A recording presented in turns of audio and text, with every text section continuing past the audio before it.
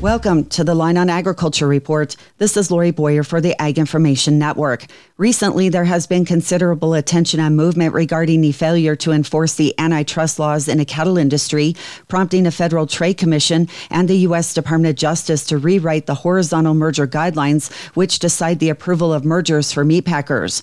RCAF, United Stockgrowers of America CEO Bill Bullard has the details. Right now, we've got considerable attention all across government and in the public about the problems with our failure to properly enforce our antitrust laws. And very recently, Senator Josh Hawley from Missouri has introduced a bill to address antitrust issues, and it is to address mergers and acquisitions. Senator Josh Hawley issued a press release explaining how he plans to use an index to determine how concentrated a market is. If the index is above 2,500, you have a highly concentrated market. If the index is between 1,500 and 2,500, you have a moderately concentrated market. Well, Senator Hawley has picked right in the middle. He says if the index goes above 1,800, the merger is on the surface to be deemed anti-competitive, to reduce competition, to violate the Clayton Act and Sherman Act, and as a result, no further mergers would accrue.